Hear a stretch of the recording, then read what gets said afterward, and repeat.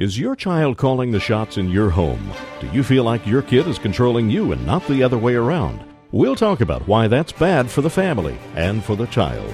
Psychologist and author Dr. Kevin Leman will tell us how to have a new kid by Friday. This is Jerry Johnson Live from Criswell College. Join us as we look at today's news from the Christian worldview for Christ and culture. Mr. Gorbachev, tear down this wall. It's one small step for man,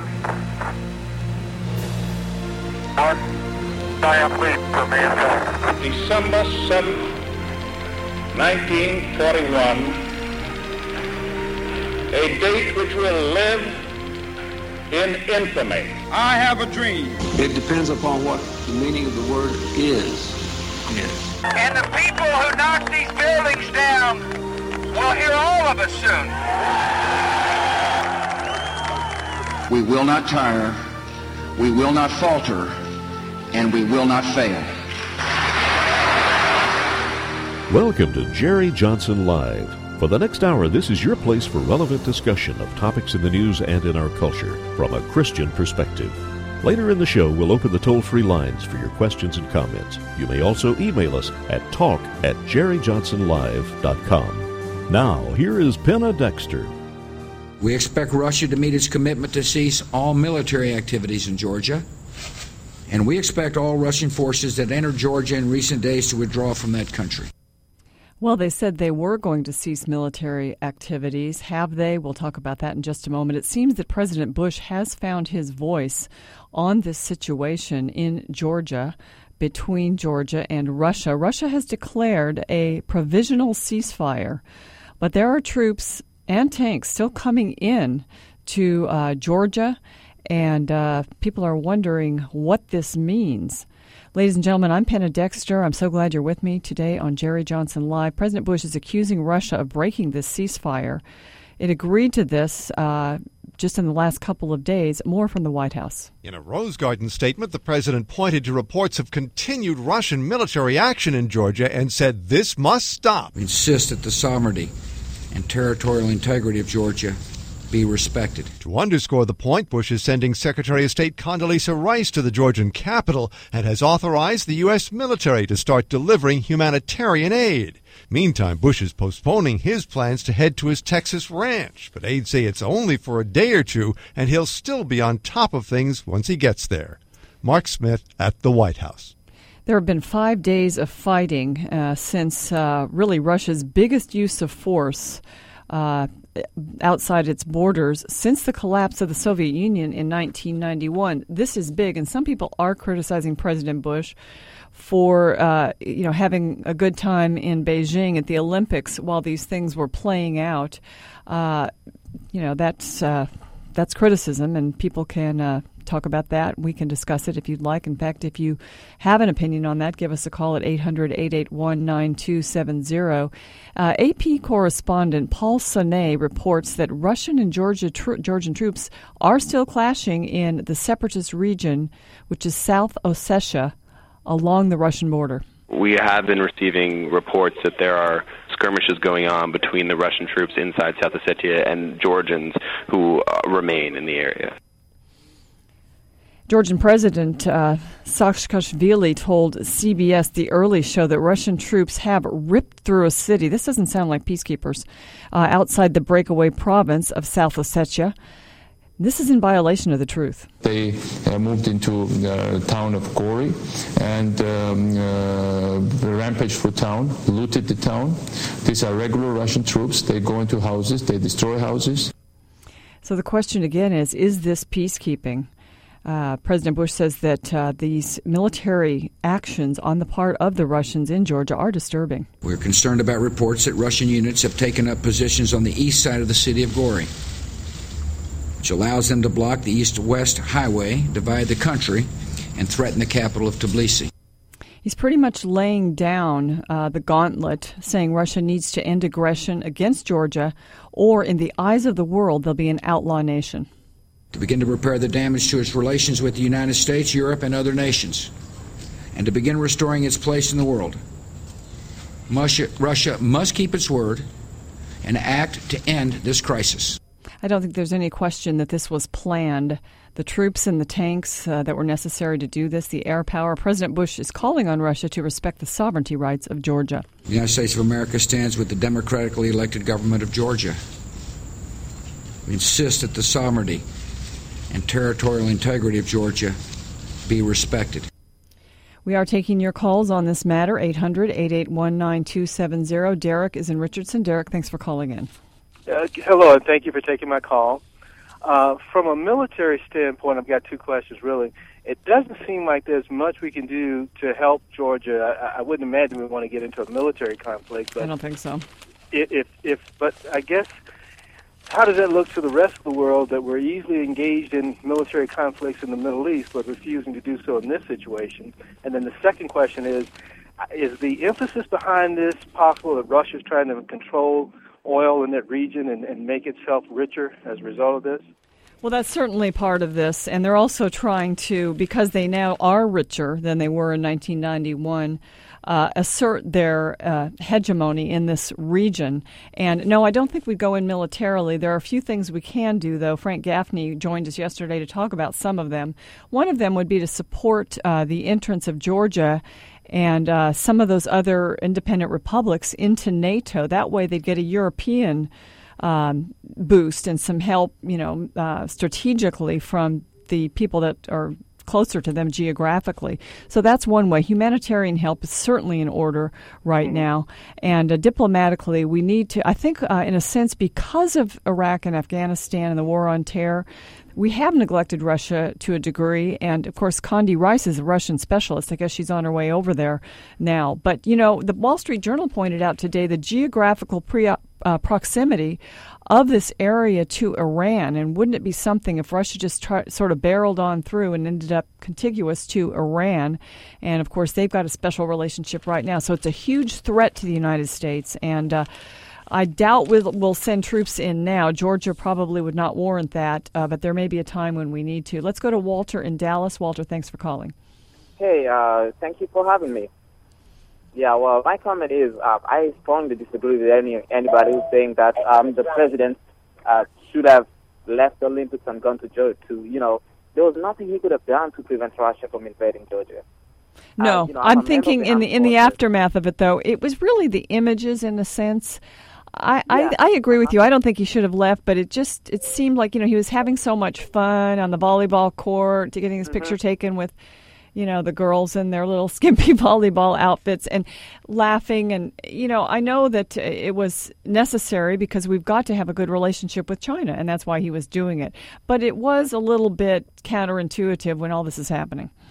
Yeah, I mean, he has an obligation to the American athletes, I'm a soldier. I'm a member of the armed force. And anytime the president comes to the base and we see him, we have a little pep in our step. That's our commander-in-chief. I think it's from now forward, what can be done to alleviate the suffering of the Georgian people is what we should look at. We should not look back and ask why the president didn't leave the Olympics. I mean, he's the president, but he's entitled to have a little fun on behalf of the American people, too.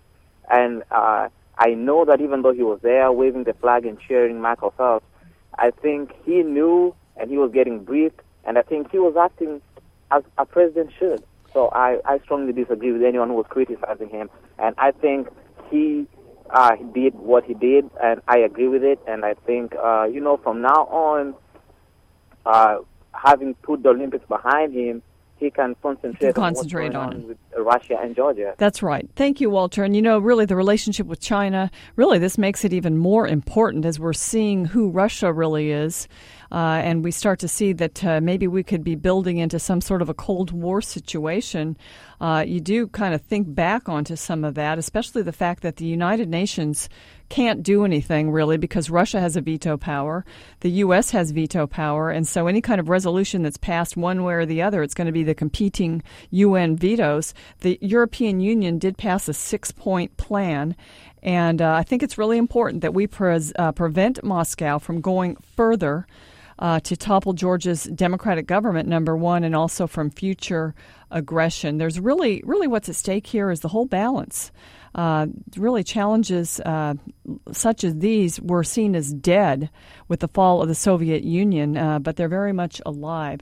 Well, ladies and gentlemen, before I get to more calls, and we are taking your calls on this issue, I just want to tease the rest of the program because, the question that's going to be on the table starting in the next segment is should we or can we let our kids get hurt?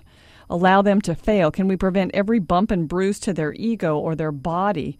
As a society, are we overprotecting our kids? And then also added to that, what about these kids who are actually in control of the home, calling the shots? Sort of their parents are often slaves to either their behavior or their many activities. You may be in this situation and you never meant to get in it. You may only be in it partially, but really the question is, are you the authority in your home? Should you be, and how can you get it back? And Dr. Kevin Leman, who's a psychologist, and he's very funny and a great author, he has many best-selling books, he's going to join us to talk about his new book, Have a New Kid by Friday. We'll see if we can do that. And also just take your calls on child rearing, really anything that you want to ask.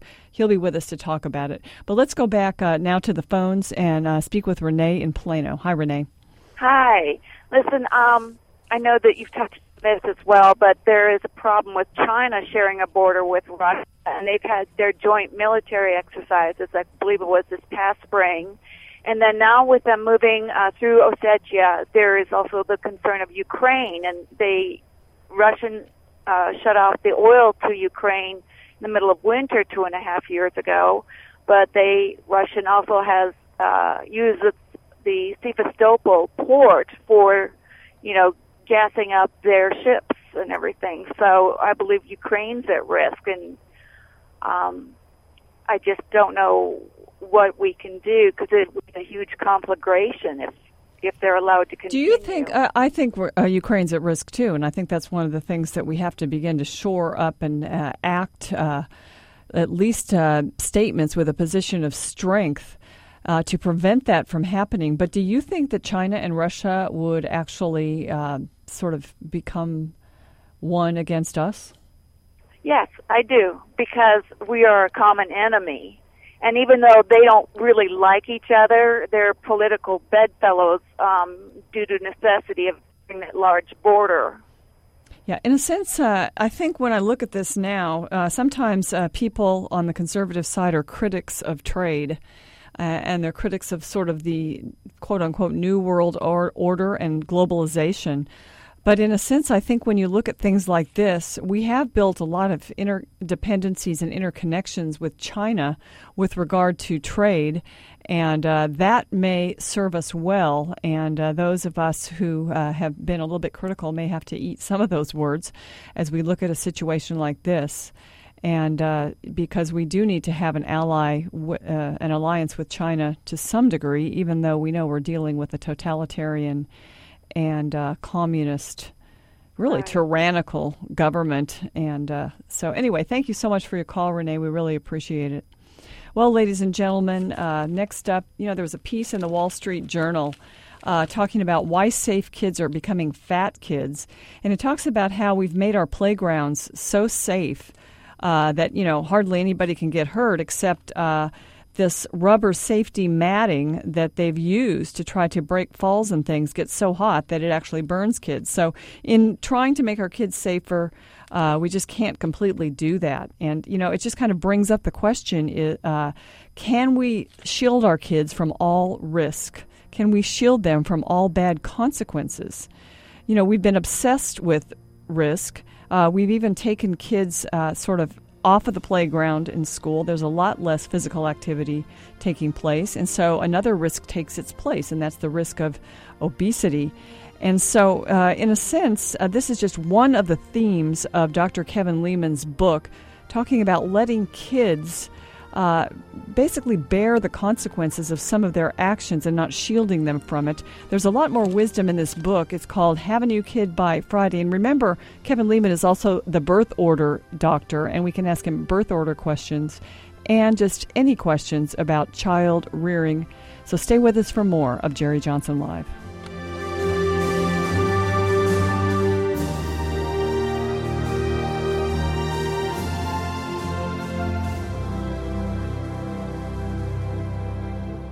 got a full-time job and a family, and I'm also getting a master's degree at Criswell College. The new Mac at Night program offers evening block courses for a Master of Arts in Counseling degree.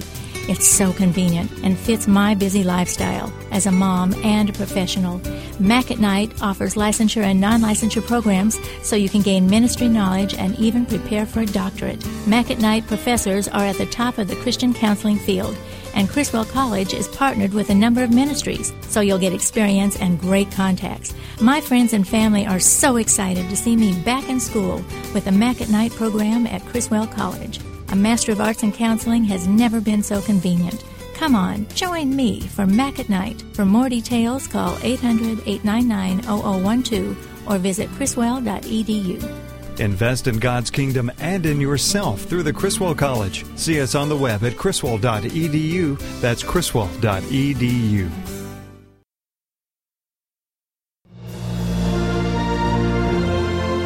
You're listening to Jerry Johnson Live. Now, here's Penna Dexter. Welcome back, ladies and gentlemen. Thanks for joining me. I am Penna Dexter, and we are going to switch gears a little bit on the program. Children, more often than not, in many homes in America, are actually calling the shots. A lot of times, parents don't mean to have this happen, but it somehow creeps up on them because of their parenting style. And you really have to be intentional about this not happening. With us to discuss it is Dr. Kevin Leman, and of course, he is a well-known psychologist, also radio and TV personality and speaker. And I guess he's most famous for the Birth Order books. But he's written so many best-selling books and just lists of resources. He's also the founder and president of Couples of Promise, which is an organization designed and committed to helping couples remain happily married. And he's a founding faculty member of iQuestions.com. Dr. Leman, thank you for joining me. Hey, you're welcome, Penna. Nice to visit with you. Well, your book, the one we're discussing today, Have a New Kid by Friday. And, you know, parents would say, well, I really don't want a new kid. I mean, God gave me one. But the idea here is that in many cases, our kids are the center of the home. They're calling the shots. We're almost a slave to them, their bad behavior and their activities. And if we are not intentional about preventing this from the beginning, it's going to happen, isn't it? Yeah, it is. Yeah, exactly. Today's kids are unionized. They're short on a yardstick, and they're in full control of adults. And on top of that, I mean, and people of faith, I mean, my goodness, if you bring a kid up to feel like he's the center of the universe, where's the room for Almighty God in a kid's life? There's absolutely no room for God. So Have a New Kid by Friday is number one in the country, number one on Amazon. The publisher told me last week they called it a phenomenon. Well, it shows there's a felt need out there, and that parents are struggling across the country. And, you know, you brought up a point. It's really a theological point, and that is that the family was God's idea. And part of that is that children learn what authority is, and they then get a view of God and His authority, right? Exactly. And, you know, I want every parent to think about this for a second. Is God an authoritarian? Does He grab us by the scruff of the neck or earlobe and twist it and tell us we're going to do this or that? No, but His Scripture says every knee shall bow. So we want parents to be authoritative parents. Well, every place I go, Penna, I'm greeted with, "Oh, Dr. Leman, we're so glad you're here with us tonight because we too want happy, happy, happy children." And permissiveness reigns, I think, in American homes and Canadian homes for that matter. We have parents saying things to kids like, "Hey, would you kids turn that TV down there? I'm trying to do your homework." Well, the idea is not happiness. I mean, that is not really the goal as parents, or at least it shouldn't be. No, one of the best lines in this book is, I think, is an unhappy child is a healthy child. There's times your son or daughter has to be unhappy. Why? Because they disobeyed you, they talked back to you, they ragged on their brother or sister, they stole something, they violated God's law or your law. So the thing is not about creating a happy child. The point is to bring a kid up in a home and not a hotel. And in a home, you get kids to give back to the family rather than just give kids things, and that's what most parents today do. Well, I would say that kids who understand authority and who give back are actually happier anyway. Oh, they are. There's no two ways about that. Okay, you say in your book, and it's Have a New Kid by Friday, and we're going to talk about how to do that in a minute, but you say they're growing more powerful and that they are sort of an entitlement group today, that the world owes them. Is this worse than, say, 20, 30 years ago? Oh, much worse, yeah. Why? Well, because I think adults have tied into the happiness factor. And the parents, well, right there in Dallas-Fort Worth a couple of years ago, I was the keynote speaker at MOPS convention, Mothers of Preschoolers. And I love MOPS. I love their organization. And I'm just telling you, after one of those little MOPS meetings, two young mommies are out. They stop at Starbucks for a little coffee and a little treat. And they're sitting there and they're talking about, what, their husbands? No, probably their kids. And they stumble upon something as innocent as toilet training. And here's the conversation. Melanie trained beautifully, 22 months completely dry. And then the other mom says, well, Samantha must be toilet trained, isn't she? Oh, well, we're still working on it. Well, how old is Samantha anyway? Oh, she'll be 4 next month. Oh, well, what does that Penna really mean? It means my kid's ahead of your kid. And so a lot of what's happening today is coming from the parental level where we don't want the kids to fail at anything, and kids have to be great at everything, and we've got them involved in way too many activities. I mean, I can go on and on. I mean, right. We're doing a lousy job of being a parent, to put it bluntly. Okay, well, I just, before you joined us, I talked about something that was in the Wall Street Journal today, why safe kids are becoming fat kids. And it talks about how they're making the playgrounds just safer and safer so you can, barely stub your toe on the playground. Yeah. But then these safety nets that they put out are burning kids because they get so hot in the sun. So in a sense, you hurt them if you try to protect them from all risk, don't you? You do. And, it's just the politically correct society we live in today. I run into parents all the time who tell me things like, oh, well, Brittany plays soccer, Dr. Lehman, but they don't keep score. We believe every child should be a winner. Every child gets a trophy. I don't get it. Yeah, that's not real life. No, it's not. And for anybody who's a believer, you answer this question for me. Did you come to Christ out of failure, or did you come to Christ out of victory? Well, I got news for you. You have to come out of failure. Right. So we need to let them fail. So the home needs to be a place where kids learn to fail. But I'm telling you, today's parents, whoever created baby Einstein was a genius. Because, that toy for... Yeah, well, no, everybody wants their kid to, be a genius, and so whatever you buy them has got baby Einstein on it. Okay. They want it. Okay. That shows how far removed I am from little kids. But it's over the top with what we're doing today with kids. It makes no sense whatsoever. So it's not good for them to have soccer practice 2 nights a week, music lessons one other night a week, perhaps their French lesson the other night, and just overcommitted. That's not a good thing? No, it's not only not good for them. Gymnastics, we forgot that. It's not only not good for them, it's not good for your marriage. Multiply that by 3 kids. Oh, I know. It's crazy. Oprah Winfrey, I've been on her show, I don't know, I guess 5 times total. But she had a program, and the program was families who ate dinner together. And they had the stage set with families sitting around the dinner table. And I caught part of the show, and I thought, wait a minute, you mean you can get on Oprah by having dinner today as a family? Big shock. It's kind of rare. Yeah. And I thought, my goodness, I'll match schedules with anybody. But, we get together. We have dinner together as a family. We don't eat in TV trays in front of a TV or something like that. And everybody's together, and in the Lehman family, quite frankly, we have a lot of fun. And we like each other. And I think the kids realize that we expect the best of them. And yet, parents ask me about curfews. My kids never had curfew, ever. They still don't. I've got a 15-year-old at home.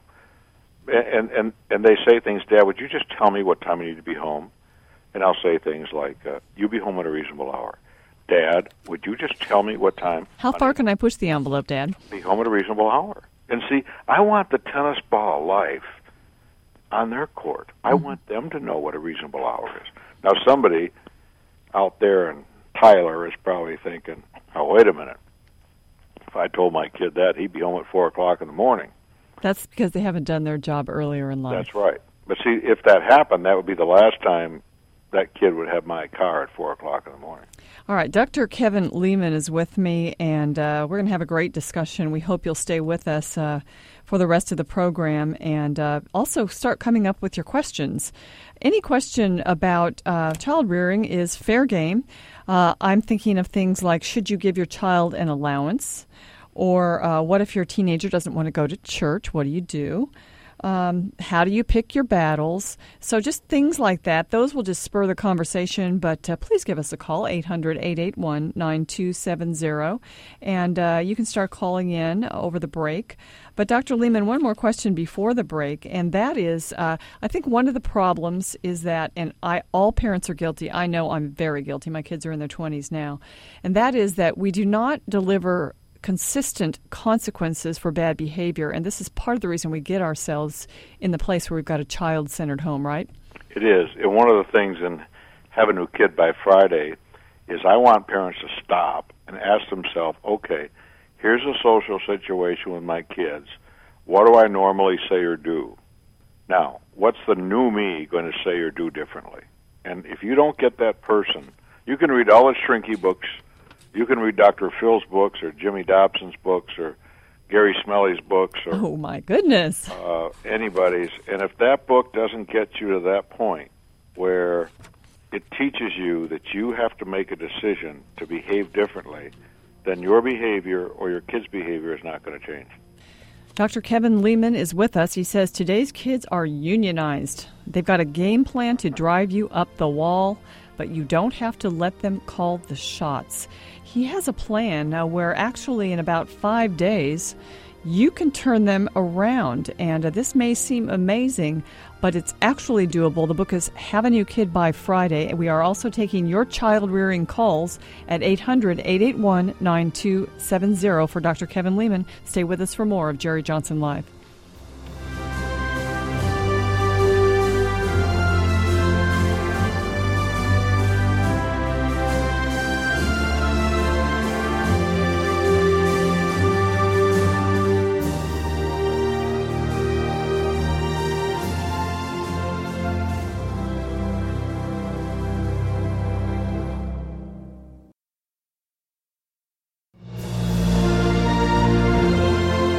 You're listening to Jerry Johnson Live. Now here's Penna Dexter.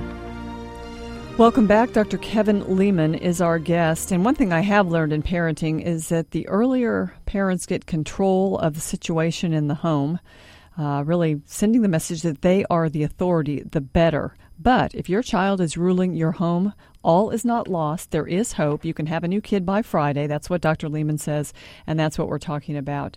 Dr. Leman, it's really true, though, the earlier the better, right? Well, it is. You know, someone once said children are like wet cement. And I always love that visual picture because if you ever watched anybody with wet cement, it's very malleable. It moves around. It's fun to play with, quite frankly. But in a very short period of time, what happens? It hardens up. And so one of the few things you'll get psychologists and psychiatrists to agree on in life is that personality does form in the first few years of life. So, yeah, when the book of Deuteronomy says, you know, you train up a child, you know, at the knee, there's a reason for that, because when you train kids up, and by the way, train them up, not train them down. Most parents train their kids down. What does that mean? I'm sorry? What does that mean? Well, it means we expect the worst of them. A young mom going into a supermarket, she's got the 9-year-old and 10-year-old with her, and what does she say? All right, listen up. No running around, no fooling around. Stay with me. Don't ask for anything. No treats, because the answer is no. I'm just going to run in here and get a few things. Now, what has she just told the kids? I expect you to misbehave. And so we have to watch our expectations. Many times I think we convey to kids that we expect them to misbehave, And then they do. How many mommies can identify with dropping their kids off at a girlfriend's house or their parents' house to watch their kids while they run out and do something, and they come back to get their kids, and all of a sudden when they come to get the kids start misbehaving. As soon as mom gets there. Yeah, and as soon as and the other adult says, "Gee, I'll tell you the truth, they were great. They were really good until you showed up." Okay, what has the parent done to create that situation? The parent has tried to be too controlling. They've tried to be too authoritarian. Good old St. Paul, I never caught his last name, but I know his first name is Paul. In Ephesians 6, in the Living Bible translation, it goes, "Children, obey your parents. It's the right thing to do because God has placed them in authority over you." And I love that interpretation of God's Word because it uses the word authority. And people, as you know, don't like the word authority. You've all seen the bumper sticker that says question authority. Well, there's a lot of parents who are authoritarian. I grew up in an authoritarian home in Buffalo, New York, and my father's real skill, he was 8th grade educated man, was yelling and threatening. And I remember as a young kid, he'd say, "You want me to get the shillelagh?" And I remember as a young kid saying, "No, not the shillelagh. I'll do whatever you want me to do. Just don't get the shillelagh." But God is my judge. I didn't know what a shillelagh was. I was going to ask. It's a walking stick. And I was a sophomore in college before I figured out what a shillelagh was. But, that authoritarian parent contrasts with the permissive parent that says, "Tyler, it's 8 p.m. Have you chosen to go to bed yet?" The interesting thing about those two so dissimilar parenting styles is they both create the same kind of kid, the kid that's going to rebel. And one kid rebels because the parent's coming on too strong and trying to micromanage everything, and the other rebels because there's no guidelines whatsoever. We're trying to be their friend and not their parent. Let's go to the phones. Right. Mary is waiting in Arlington. Mary, thanks for calling in. Hi, how are you? Great. Dr. Lehman, I just want you to come live at my house for a while. When do you want me to be there? We have 2 wonderful children, and with one of them, the consequence things that you talk about, if you don't get up in the morning, then you'll be late to school and you'll learn the lesson that way, right, would work wonderfully with that child. The other child has hyperactivity, attention deficit, bedwetting issues, severely deep sleeping issues, still a wonderful kid. I honestly don't feel that either one is manipulating us, but I don't know how those consequence laws would work with this other child with the other issues. Do you have to get tougher, Dr. Lehman, in those cases, or give a little more grace when there's certain, issues? Well, no, neither really. I'm so glad you called, though. This is a great question because I don't know if you know this or not, but everybody who's got a bedwetter, listen to what I'm about to tell you. You don't need to get the bell, the whistle, the pad. You don't have to empty your kid's bladder before they go to bed at night. If you have a deep sleeping child, that's your problem. That's why your kid bedwets. It's not because you employ this discipline or that discipline. It's not because there's conflict in the child's life. It's because your child has deep sleep patterns. And most kids will outgrow those by about age 11 or 12. That's the good news. And so people are saying, "Oh, great, well, what do we do when the kid bedwets?" You use plastic rubber sheets and put gutters on the bed. But the point is that don't overread into that the bedwetting is something psychological, because it's not. It's something very physiological in all probability. I always caution people to run it by your pediatrician, but I'm telling you, I made that discovery, probably 20 years ago, that connection, and I've helped thousands of parents deal with that. Now, keep in mind that as soon as we give kids labels, I don't care what the label is, we have a tendency to say, okay, because my child has ADD or ADHD, that somehow I have to allow this behavior. And that's where I separate real quickly. No, you don't have to allow it. No, it's not an excuse. And no, you still hold kids accountable. Just because one kid will respond and the other doesn't probably has very little to do with whatever label some professional has given your son or your daughter. Okay? Well, my issue is with those conditions playing out, that means go clean up your room, It still means go clean up your room, doesn't it, Dr. Lehman? Well, yeah, you have to take the child by the hand, okay? And that child cleans their room. Now, if the child gets distracted and doesn't clean the room, but you've told them that they're going to go to the park that afternoon and go swimming, notice how they remember that. But when it comes time at 2 o'clock, the appointed hour to go to the park and go swimming, you say, honey, we're not going to the park today. Why not? You said we were going to go to the park. Honey, I asked you to clean your room this morning. I see it's not cleaned. Now, I'm telling you that will work with a child if you don't remind, if you don't coax, if you don't prod. You say it once, you turn your back, and you walk away. And that's the first lesson I try to lay out for the parent in Have a New Kid by Friday. That is freeing, and it eliminates the need or the temptation to be a nag, the word I hate. Dr. Lehman, let me ask you a question that one of our listeners emailed to us. His name is Chris in Lakewood, and he says, here's a question for Dr. Lehman. Is it wise to treat one's child when they are a child as a social equal? Can we distinguish between respecting the child as a moral equal to an adult while not allowing them to think of themselves as actually equal in power and status to the parents? Well, God doesn't love parents more than children. They are social equals in many ways, but they're not the same. I think where we've gotten in trouble is we've taken the notion of social equality and we have turned it into, therefore, kids and parents are the same. They're not the same. And so when a parent says, I've asked you to do this, and the kid challenges and says, why? Quite frankly, you could say, because I'm the parent, and I've asked you to do that. There is a chain of authority, and that's a God-given chain of authority. The state would like to take it away from us in many states. The federal government is taking it away in some ways. But the reality is that you are in healthy authority over your child. We're taking your calls for Dr. Kevin Lehman. The number is 800-881-9270. One more question before the break, Dr. Lehman, and that has to do with, sometimes kids do things because they're immature, they're forgetful, and you can kind of tell that their disobedience is not willful. I mean, how do you, and sometimes you can't tell, so how do you discern that? Well, when I hear willful disobedience, I know who you listened to over the years. But, the point is, it's not done.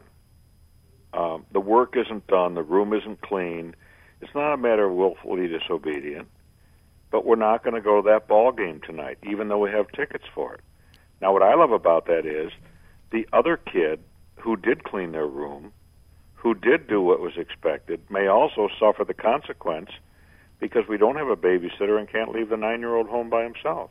And, it's just like we had a governor of New York State recently resign in scandal. And, whenever... Elliot Spitzer. Whenever sin happens, I got news for you. People who are innocent pay for it. And so no one member of the family is more important than the family. And I think once kids see that you mean business with this, and that's what's fun. I mean, I love to go on Amazon and just read what people are saying about this book, and they're saying things like, it's amazing. The change in attitude of my son or my daughter has just been a 180. As an author, man, that's like somebody throwing a seal a 4-pound fish. It just tastes good and feels good as it goes down. Well, some of the prescriptions that you've made during our interview play into how to have a new kid by Friday, but we really haven't asked you that question. After the break, I will ask you, how do you have a new kid by Friday? And we'll continue to take your calls at 800-881-9270.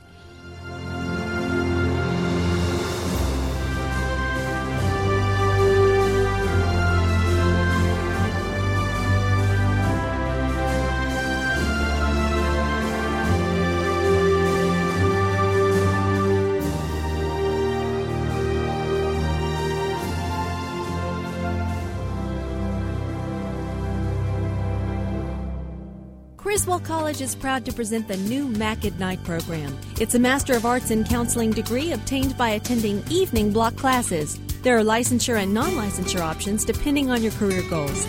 Mac at Night features some of the best professors in the field of Christian counseling, and all courses are biblically based. Expand your ministry or prepare for a doctorate. Criswell College makes it simple and convenient.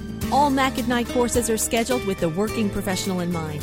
If you've got a full-time job, a busy lifestyle, or even raising a family, you're perfect for Mac at Night. Get your Master of Arts in Counseling at Criswell College with Mac at Night. Call 800-899-0012 or go to criswell.edu. That's 800-899-0012 or criswell.edu. Invest in God's work and yourself through this convenient program through the Criswell College. It's Mac at Night. See criswell.edu. That's criswell.edu.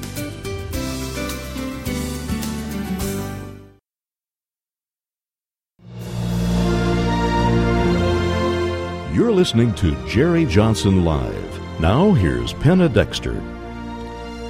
Welcome back. We're talking with Dr. Kevin Leman, and we're talking about how to really turn around behavior in our children.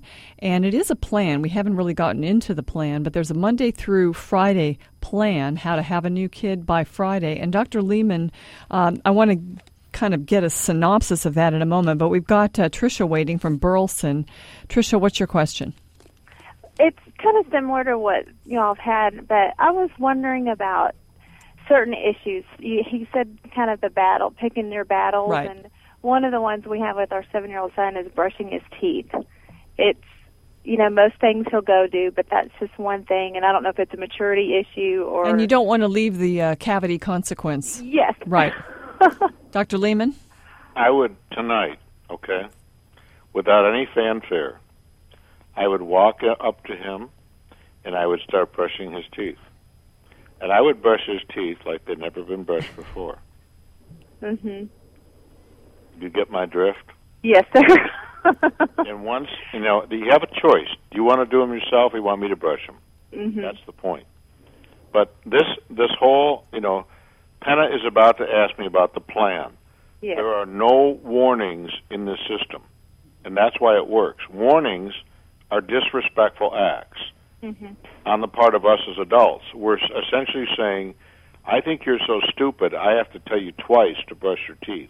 And I don't expect you to do it, and I'm already going to tell you what the consequences are ahead of time. Exactly. So once you do that, I remember a young mommy who was telling me about her son would just refuse to take a bath. And she said, I know he's my own flesh and blood, but Doc, I'm telling you, he stinks. He needs a bath.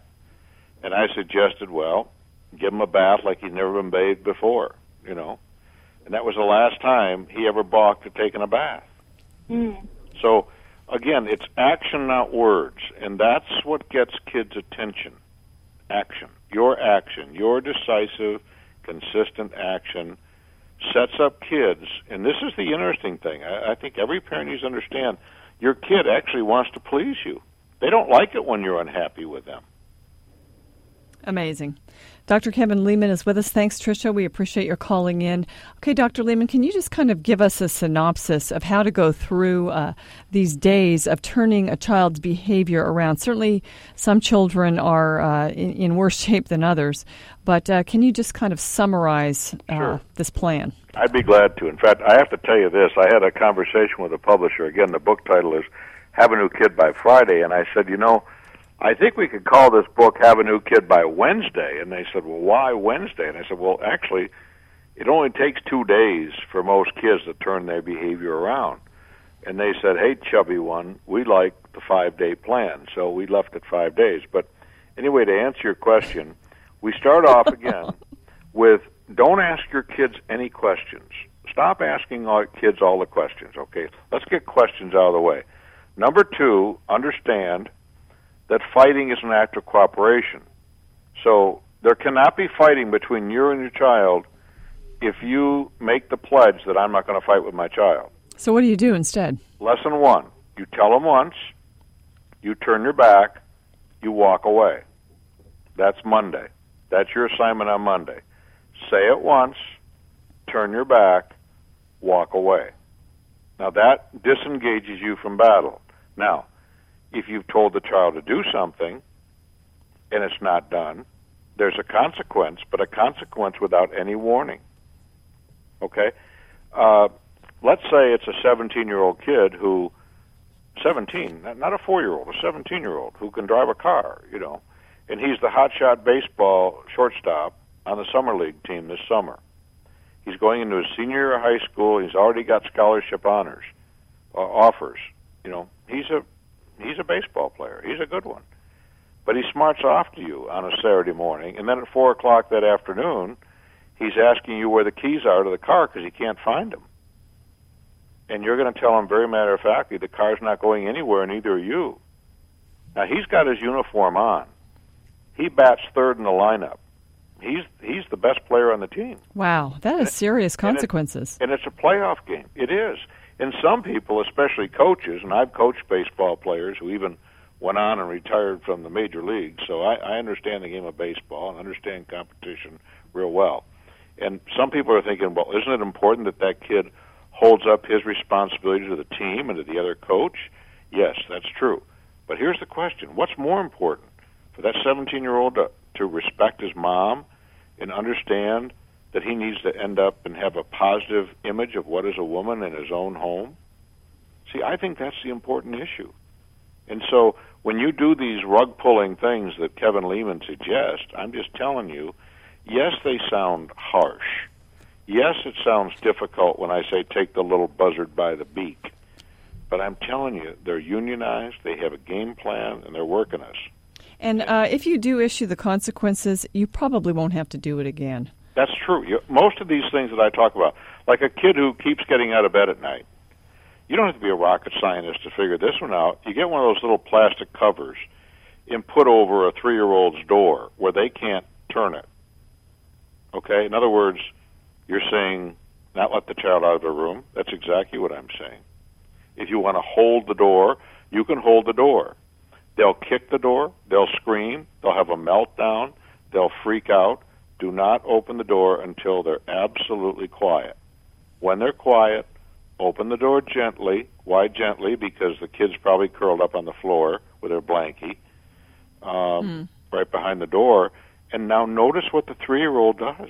They negotiate, Penna, like a Philadelphia attorney. Mommy, let's just leave the door open. And say, honey, I'll leave the door open, I'll leave the nightlight on, but you need to stay in bed. And they'll cut you a deal right there. And so this needless back and forth and putting kids in bed and, Mommy, I'm afraid and I'm scared and all that, those are just little con artist things that kids come up with, that they realize that they can get mom or dad back into the room and the whole cycle starts over again. Dr. Lehman, I wish we had another hour with you. I think we could benefit. I'm sorry to all the folks who are lined up to ask questions, but maybe this would be a good time to say this is a great book, Have a New Kid by Friday. Some of the other books, Making Children Mind Without Losing Yours, and, of course, the Birth Order book. We could ask all kinds of questions about that, too. But thank you so much, Dr. Lehman, for giving us this time and just for your ministry and the work that you do. Hey, you're welcome, Penna. Nice to visit with you. Ladies and gentlemen, tomorrow, believe it or not, we have another best-selling author. He is Jerry Jenkins, and, of course, he's got about 175 or 6 or so books. But the latest one that he has written, he says, is his life's work. Of course, he's the author with Tim LaHaye of the Left Behind series and just so much good reading out there. He's going to join us, so we'll continue to cover the news on Jerry Johnson Live. But, I want to go back to the scripture that Dr. Lehman mentioned in Ephesians, where he talked about how children are to obey their parents. I love what happens in verse 3 if they do that it may be well with you and that you may live long on the earth. May you and your children live long on the earth. We'll see you tomorrow.